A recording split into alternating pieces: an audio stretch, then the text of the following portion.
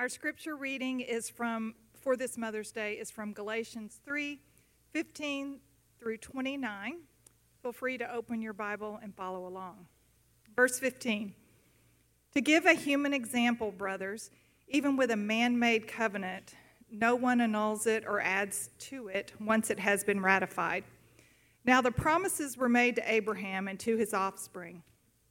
It does not say, and to offsprings, referring to many, but referring to one, and to your offspring, who is Christ. This is what I mean. The law, which came 430 years afterward, does not annul a covenant previously ratified by God, so as to make the promise void. For if the inheritance comes by the law, it no longer comes by promise, but God gave it to Abraham by a promise. Why then the law? It was added because of transgressions, until the offspring should come to whom the promise has been made. And it was put in place through angels by an intermediary. Now, an intermediary implies more than one, but God is one. Is the law then contrary to the promises of God? Certainly not. For if a law had been given that could give life, then righteousness would indeed be by the law. But the scripture imprisoned everything under sin, so that the promise by faith in Jesus Christ might be given to those who believe. Now before faith came, we were held captive under the law, imprisoned until the coming faith would be revealed. So then the law was our guardian until Christ came, in order that we might be justified by faith. But now that faith has come, we are no longer under a guardian, for in Christ Jesus you are all sons of God through faith. For as many of you as were baptized into Christ have put on Christ, there is neither Jew nor Greek, there is neither slave nor free, there is no male and female, for you are all one in Christ Jesus. And if you are Christ's, then you are Abraham's offspring, heirs according to promise. This is the word of the Lord. Get that to Kevin, thank you. All right, elementary age students, you guys are dismissed to your class. You can follow, looks like Mr. Johnny or Miss Meredith, Mrs. Meredith in the back. She will go ahead and take you to your class all the way up through 5th grade there. You guys have fun. I'm going to pray for you guys as you go, and I'm going to pray for us as we stay in here and discover more about Galatians 3. Lord, I thank you for all of our kiddos here, God. What awesome kids that they are, what gifts they are from you, Lord. I pray that as they're in their classes, infants all the way up to 5th grade, God, that you would just begin to minister to their hearts right now. Lord, we are never too young to learn about the love of Jesus through the ways in which we interact or the words that are spoken. So I pray, Lord, that you would just begin through the work of your Spirit to reveal the love of the Father to these kids through your Spirit. And Lord, I pray for us today as we look at Paul's very attorney-esque words that are in Galatians 3. Lord, I pray that you would open up our hearts to receive the truth that you want us to hear from this passage, that it would settle in there and then permeate out into the lives that other people would be ministered to and touched by those words that we have heard today. And Lord, I want to specifically pray for those that, thank you for mothers in this room, God, as Gavin prayed. Also just want to pray a blessing over those, as this is a joyous day for a lot of us, but it can be a really hard day for others. And I specifically have the Young family in mind as we were part of their memorial service for Donna yesterday. God, I just pray that you would be a comfort to them on this Mother's Day, Lord, a comfort to the mothers who maybe have kids that are prodigals or wayward.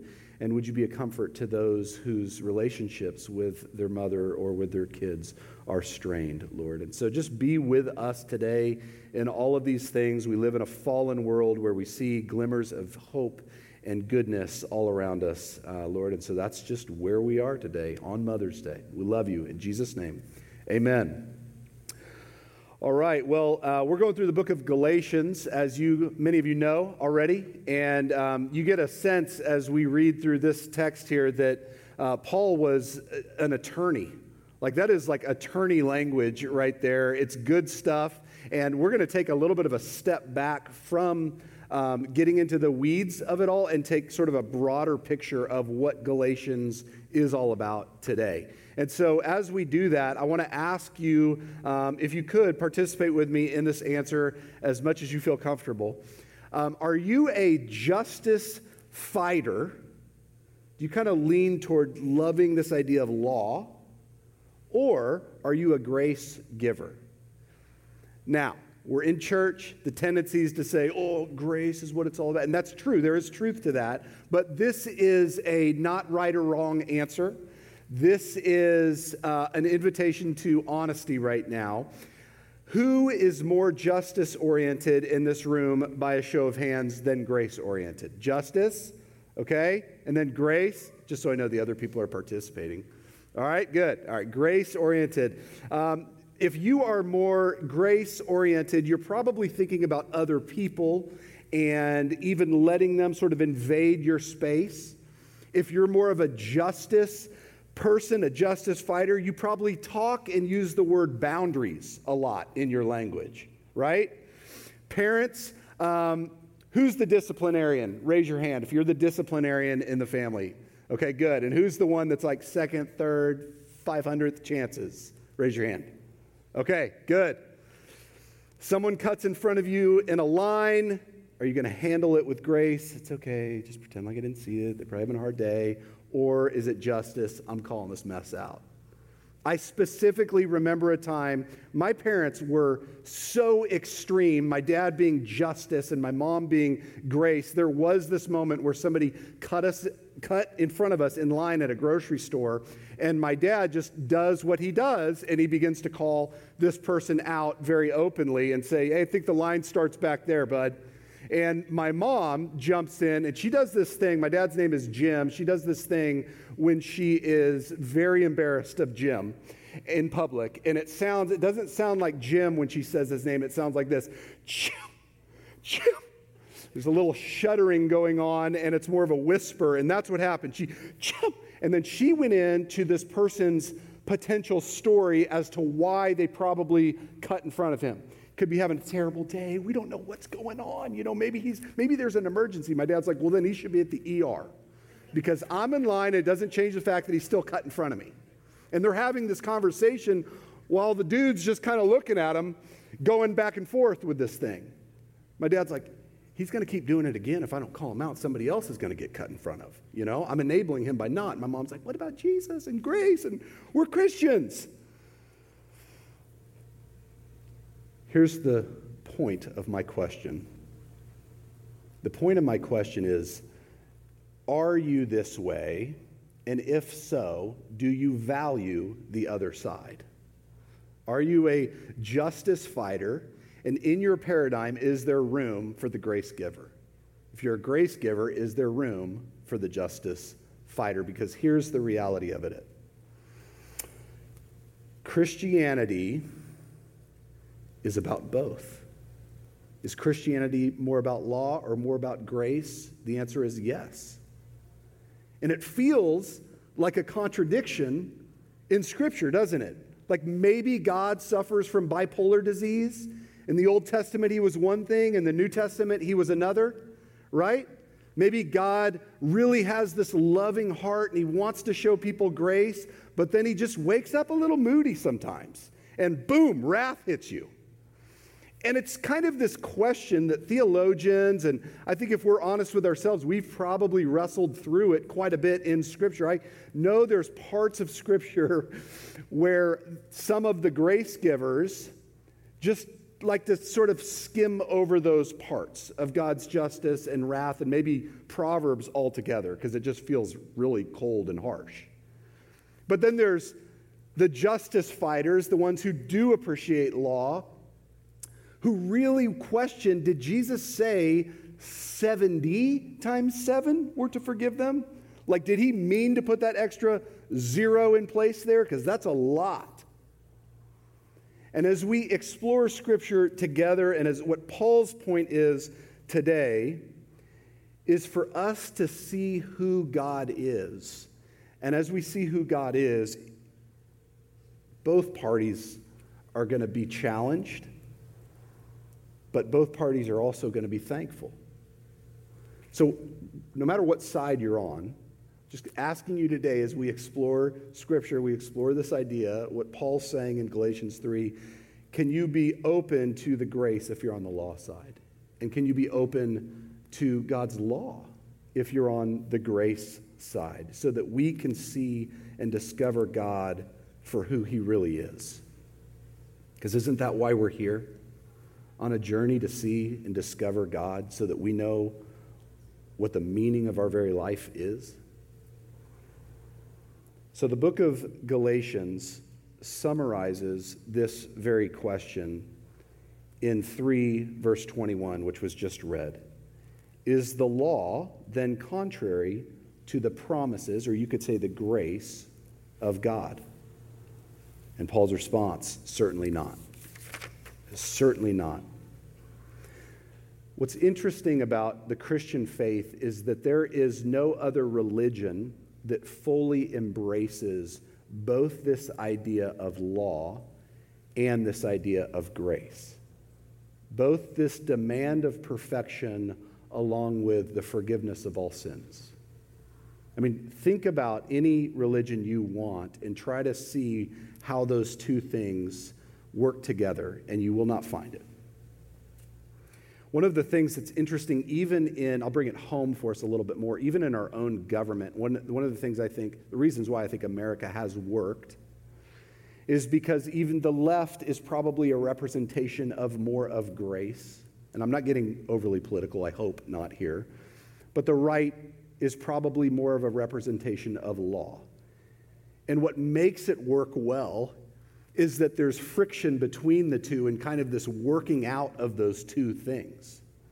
So I'm not going to tell you which side I vote, and I'm not saying we should just stay in the middle. You should vote off of conviction, but I think to just take a step back and observe that there's some good in our society for those two reasons, of grace and law, of earn it and help the poor, that blesses us as a country, both existing together.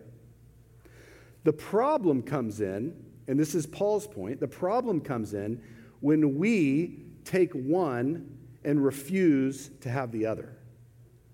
Not only do we miss who God is when we do that, but we also separate ourselves from other people. The end of this whole passage, where we'll go, ends in this verse. I'm skipping ahead, but I'm going to go ahead and do it. Galatians 3:24. 28.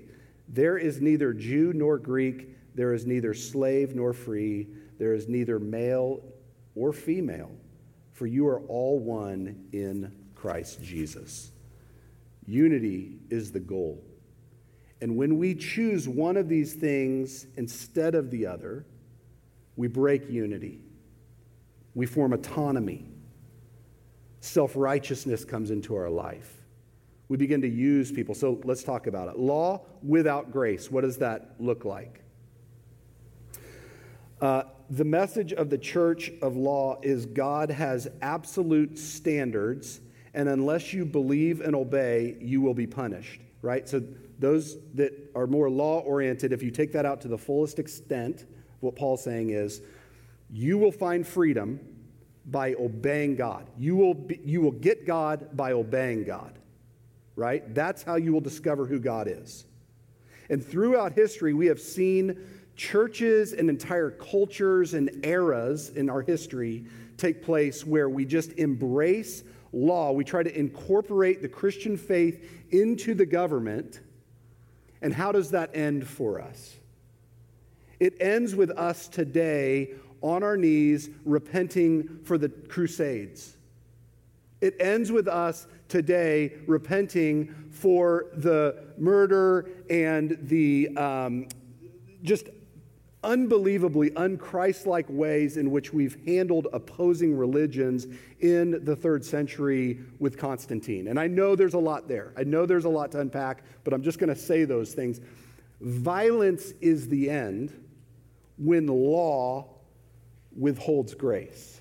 Violence is the end. It's not only in our Christian faith that we have seen that. We also have seen it very recently, right? On a regular basis. You follow the Islam belief out to the letter of the law. How does that end?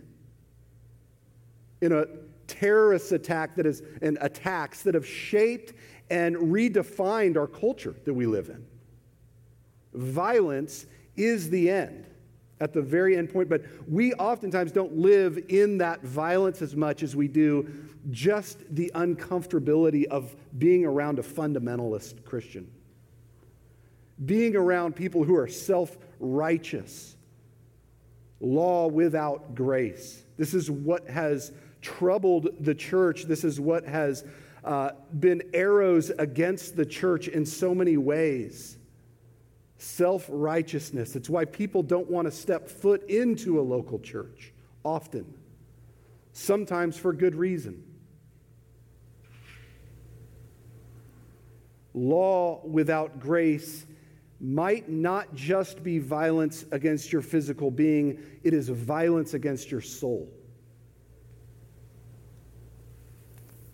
This is what Paul is so passionate about through the book of Galatians. You include circumcision as a works in order to be saved. That's law. And now you're killing the whole message of the gospel. You give me dietary laws to follow. You're killing the whole purity of God's message of the gospel. My wife and I were recently reading an article that has kind of gone viral. A lot of people, the guy actually resurfaces it on a regular basis because it's such a popular article, but it's called 6 Harsh Truths That Will Make You a Better Person. And in this article, there's this idea that you can think about who you are, you can say, oh, I want to be this person. If someone's to ask you, who are you? You can't define yourself by who you think you are, but by what your actions prove that you are. So I'm going to tell you in advance, this is a form of law that we see. It's kind of a rant against my generation and younger, the millennial generation, where there's a lot of like, I'm a snowflake, I'm doing all these things, and then there's not much productivity. Like in a bad situation, there's not much productivity taking place in the workplace. So this guy writes angrily, and honestly, there's some really good truths in it. There's some things that are really good that need to be heard, but this is the summary that he comes up with. If you see law without grace as a way to live your life, he says, you are nothing more than the sum total of your useful skills. Make no mistake, your job, the useful thing you do for other people, is all you are. There's a little bit of me that goes, good, let's go, yeah. But think about where that would lead you.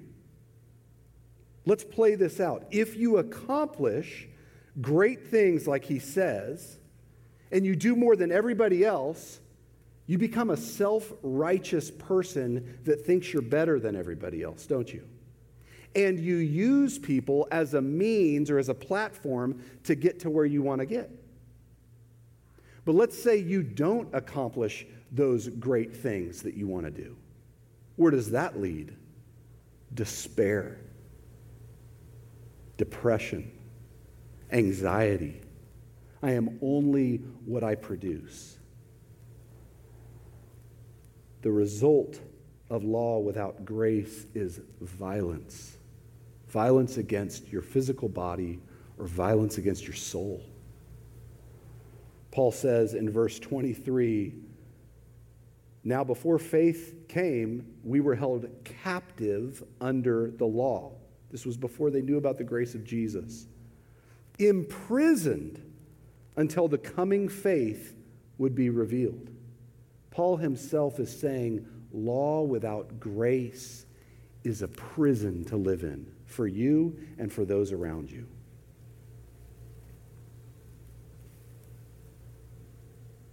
If you are justified through your works, through the works of the law, God is not your father, he is your employer. And the problem with that is that he's a really great employer that you should never be working for because his standard is perfection. Therefore, you are in prison under that standard because, as we all know deep down inside, we're far from perfect. So then let's look at promise or grace without law. So let's go to the other extreme and say, let's exclude law or any kind of moral absolutes, and let's just live a life of full-on grace and love. Paul is saying in verse 21, as we looked at, that law is not contradictory to the promise of God's grace. It's not working against it. It's not in opposition to it. It actually complements it and helps you better understand his grace. Jesus came not to destroy the law, he said it himself, but to fulfill the law. I think the most prevalent way, this is probably more prevalent than even the former thing that I just mentioned. This idea that there are no moral absolutes, that we are all should be tolerant of one another, that there is no real, true religious way, that all of us have our different avenues to get to God or whatever we want to call him or her, and we should leave each other alone as we're on that pursuit to get there. Right? That is the dominant religion in our culture, if we even think that much about it. That is the dominant religion, is universal moralism. Relativism can be defined as the belief that there is no universal truth, that all truth is specific to its culture or its time, or you define the rules. And whatever mood you're in, that's the rules. That's the way that life needs to work. That's your 10 commandments, or however many you want.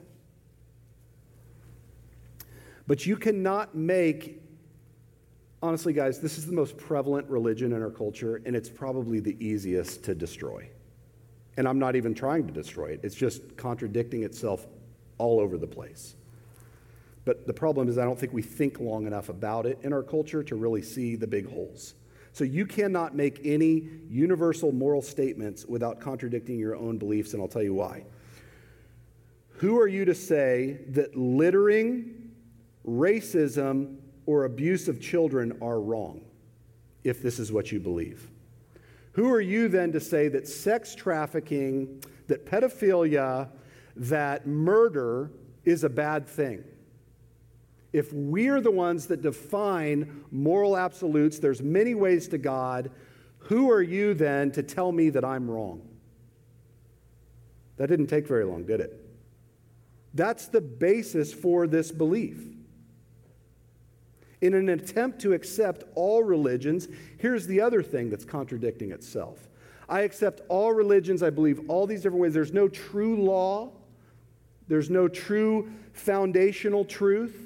It's just whatever you want. And Muslims and Christians and Mormons, they're all kind of following the same God, doing their own thing. Muslims are monotheistic and they worship one all-knowing God, who in Arabic is known as Allah. The followers of Islam aim to live a life of complete submission to Allah. They believe that nothing can happen without Allah's permission, but humans have free will. Pulled that just from the History Channel. Gave me their best definition of it. So if you say that my life doesn't need to be fully submitted to Allah, isn't that a contradiction to what the Muslims are saying? Isn't that a slap in the face to their religion and what they hold to? If you were to say, Christians, Doesn't matter, you're searching for God. What do we do with Jesus' words when he says, John 14:6, no one can get to the Father except through me? Moral relativism, removing the law and just saying we're all about grace, is a undermining of all other religions while elevating this one religion. You're doing the very thing you're saying you're not doing. You're actually bringing more division than before. Law without grace is not God. Grace without law is not God. James 2:14, James says it himself when he says, what good is it, my brothers, if someone says he has faith, but he does not have works? Can that faith save him? If a brother or sister is poorly clothed and lacking in daily food, and one of you says to them, go in peace, be warmed, be filled, without giving them the needs or the things needed for the body, what good is that? So also faith by itself, if it does not have works, is dead. We have paradigms for which we want to understand God and categorize him as grace or as law, but God shatters those paradigms and says yes to both of them. There's this scene, real life scene, that happened in Exodus 33 where Moses is climbing up Mount Sinai and God is giving him the 10 Commandments. And Moses says in verse 18, please show me your glory. Show me who you are. He's doubting. The Israelites aren't listening to what he's saying. He needs to see who God really is. Show me your glory. And God said to him, I will make all of my goodness pass before you and will proclaim before you my name, the Lord. God says, you want to see me? Here's what it looks like. Goodness passing before you. You can't look at my face because I'm too holy, but I will pass before in front of you, and what you will see is goodness, the essence of love. He goes on in the next chapter, he says, the Lord passed before him and proclaimed, the Lord, a God merciful and gracious. So who is God as he passes before him? What does that goodness look like? Here's what it looks like.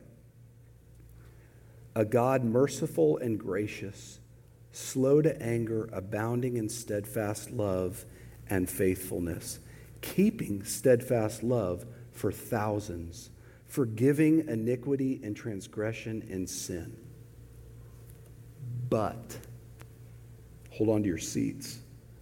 Who will by no means clear the guilty, visiting the iniquity of the fathers on the children and the children's children to the third and fourth generation. Do you see those two things right there? Steadfast, faithful, merciful, gracious, but who will by no means clear the guilty. That is the God of the Bible. We live in the Bible Belt where we talk a lot about rules and culture, and so we talk a lot about grace at Restore on purpose, kind of to counterbalance some of the things that we think about God in terms of our culture, like it's a bunch of rules that you have to follow. But God is very much not balanced between the two. Holiness, justice, wrath, grace, mercy, faithfulness. He is 100% of both of them. It's not balance. It's an extreme of the two. No other human can live that way. No other religion presents that. And here's the crazy thing. It's not a contradiction. It seems like it sometimes, doesn't it? It seems like maybe I don't understand the Bible or God's this or that.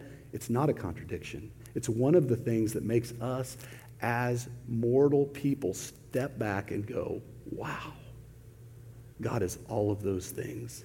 He's things that I feel nervous to say out loud in front of other people. He's things that that describe him in Scripture that sometimes I don't even want to look at because I can't even comprehend those two things working together. God does not let one little thing slide, but God can forgive any sin. If we keep the law, if we think we can do this on our own, okay, I'm going to keep the law, then we think we don't need God because we are God. If we only love and we define law and what it means, then we're the writer of the law and we're acting as God ourselves. So what do we do as people? We simply sit beneath this God that we can't fully comprehend and we worship him. But how do we worship him knowing that we're imperfect, that we've broken the law? How do we even enter into his presence? Because the most digestible, understandable way in which we could ever understand these two truths comes out in the person of Jesus Christ. Jesus is, according to Romans 3:26, both the just and the justifier. Jesus is the one that set the rules in place that says, this is the way the world works. This is even the way that nature works. But he's also the one that says, and I know you can't do it on your own. And so I'm going to be the one to deliver you. There's a lot of founders of religions, but there's no other religion that has the Savior come to save you from the law that he established that you couldn't keep. He is the just and the justifier. It says, it was to show his righteousness at the present time so that he might be just and the justifier of the one who has faith in Jesus. He was 100% just when he hung up on the cross, because the wrath of God that does not clear any of the guilty was poured on him 100%. Jesus was unrecognizable because of the punishment that was deserved for us. Scripture says he didn't look like a man by the time he sat under God's wrath. You would not have known who he was or what he was, because the physical wrath that poured upon him was a result of God's perfect 100 extreme justice that will not and cannot clear the guilty. But it was on the same moment, on the same cross, that you see Jesus, not just, but the deliverer and justifier who stood in your place and said, you don't have to go through with this. I will for you. And he redeemed you and he saved you. And it was 100% love and 100% extreme grace that we're still trying to define and comprehend to this day. The perfect man delivering the imperfect people. The gospel of Jesus will frustrate both sides. The gospel of Jesus will make enemies on all sides. At times, I feel like I'm an enemy toward the gospel. This isn't fair, God. Bring justice to this person. How do they get grace? Because you got grace, son. How did you get it? Paul goes on in verse 24, and we're getting close to wrapping up here, but in verse 24, Galatians 3, he says, so then the law was our guardian until Christ came in order that we might be justified by faith. But now that faith has come, we are no longer under a guardian, for in Christ Jesus, you are all sons of God through faith. Here's what Paul's saying. Guardians he was just talking about being in prison, so I was saying, okay, a guard, but that's not what he's getting at. That word guardian is actually referencing kind of a nanny type position, a servant who would oversee a child. Teach them, educate them, teach them all the manners that they need before they go out, teach them how to work until they go out into the world. And it's for that time they're under that guardianship. They're under those rules so that when that moment comes of them becoming an adult or ready to go out, they're ready. They understand. And his point is this: when we look at God's perfect law, when we look at this overwhelming, perfect thing that we cannot keep, it's as if we are under that guardianship. We are learning how holy, how perfect God is. But when the right time came, Jesus died to then show us. And it's from all of those rules and all of that law that I'm setting you free. So now your understanding of God's grace goes deeper in understanding his law. We can't come close to keeping it. Jesus delivered us from what we couldn't do ourselves. Are you employed by God, or are you a child of God? The message of Christianity is, this is a very earthly way to put it, I have $10 million for you. I promise I have it for you. All you have to do is go into that room right there. Will you do it? That's the message of Christianity. The way in which we want to understand it so often is, I have $10 million for you, but you have to earn it. You have to work to get it. Do you believe in faith that God would deliver something to you that you did not deserve? Or are you still trying to work for it? Is Christianity more about law or more about grace? And the answer is yes. My son, who's not in here, so I'll go ahead and say this about him. My 6-year-old son, I make a point every day to tell him, I love him, I'm proud of you, no matter what you do. I still love you, I'm still proud of you. Every time I go out and shoot hoops with him, play basketball with him, he immediately starts trying to do all these fancy moves, crossovers under his legs. He can barely do it. I can see him just pushing himself to the very end, and he'll lose the ball, and he'll get real bummed out. And I'm like, dude, it's okay. I think you're awesome. It's great. Good job. And he said, Dad, I know you love me. I know you're proud of me, but I just want you to see what I can do. I thought that is such a great way in which we can follow God. We don't neglect holiness. We don't put his law away and say, no, we don't need that. We just live however we want. We know he loves us, but we want to make him proud. How could we not show him the good works after he's delivered us and loved us? That is our motivation. That is our drive. And as a result of this, self-righteousness separates us from people.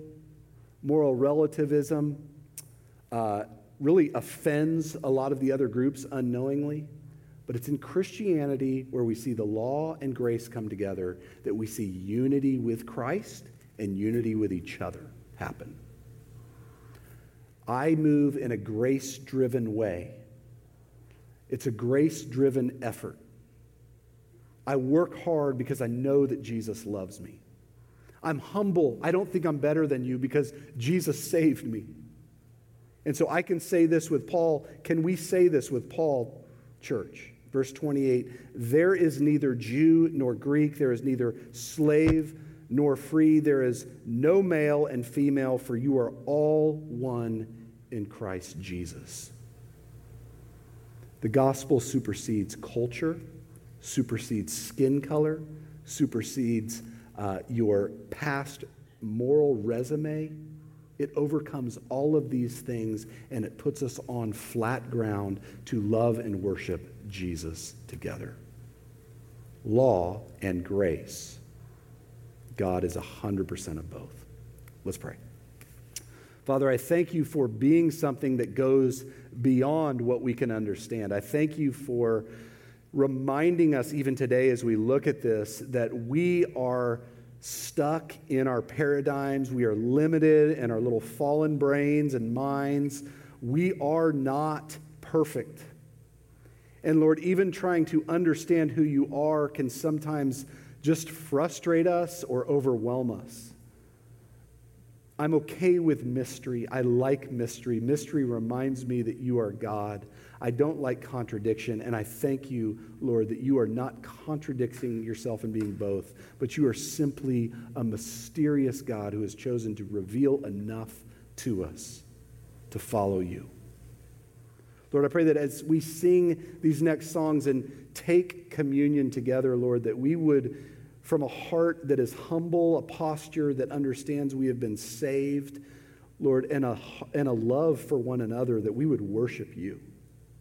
That we could see you a little closer today than we usually do. I thank you for even giving us kind of extreme personalities, even in this room. Some who love and see clearly the side of your justice, and then others who love and see clearly the side of your grace. Lord, help us not to be in opposition to one another, but celebrate you through the body of Christ, even in that. We love you, Lord. In Jesus' name we pray. Amen.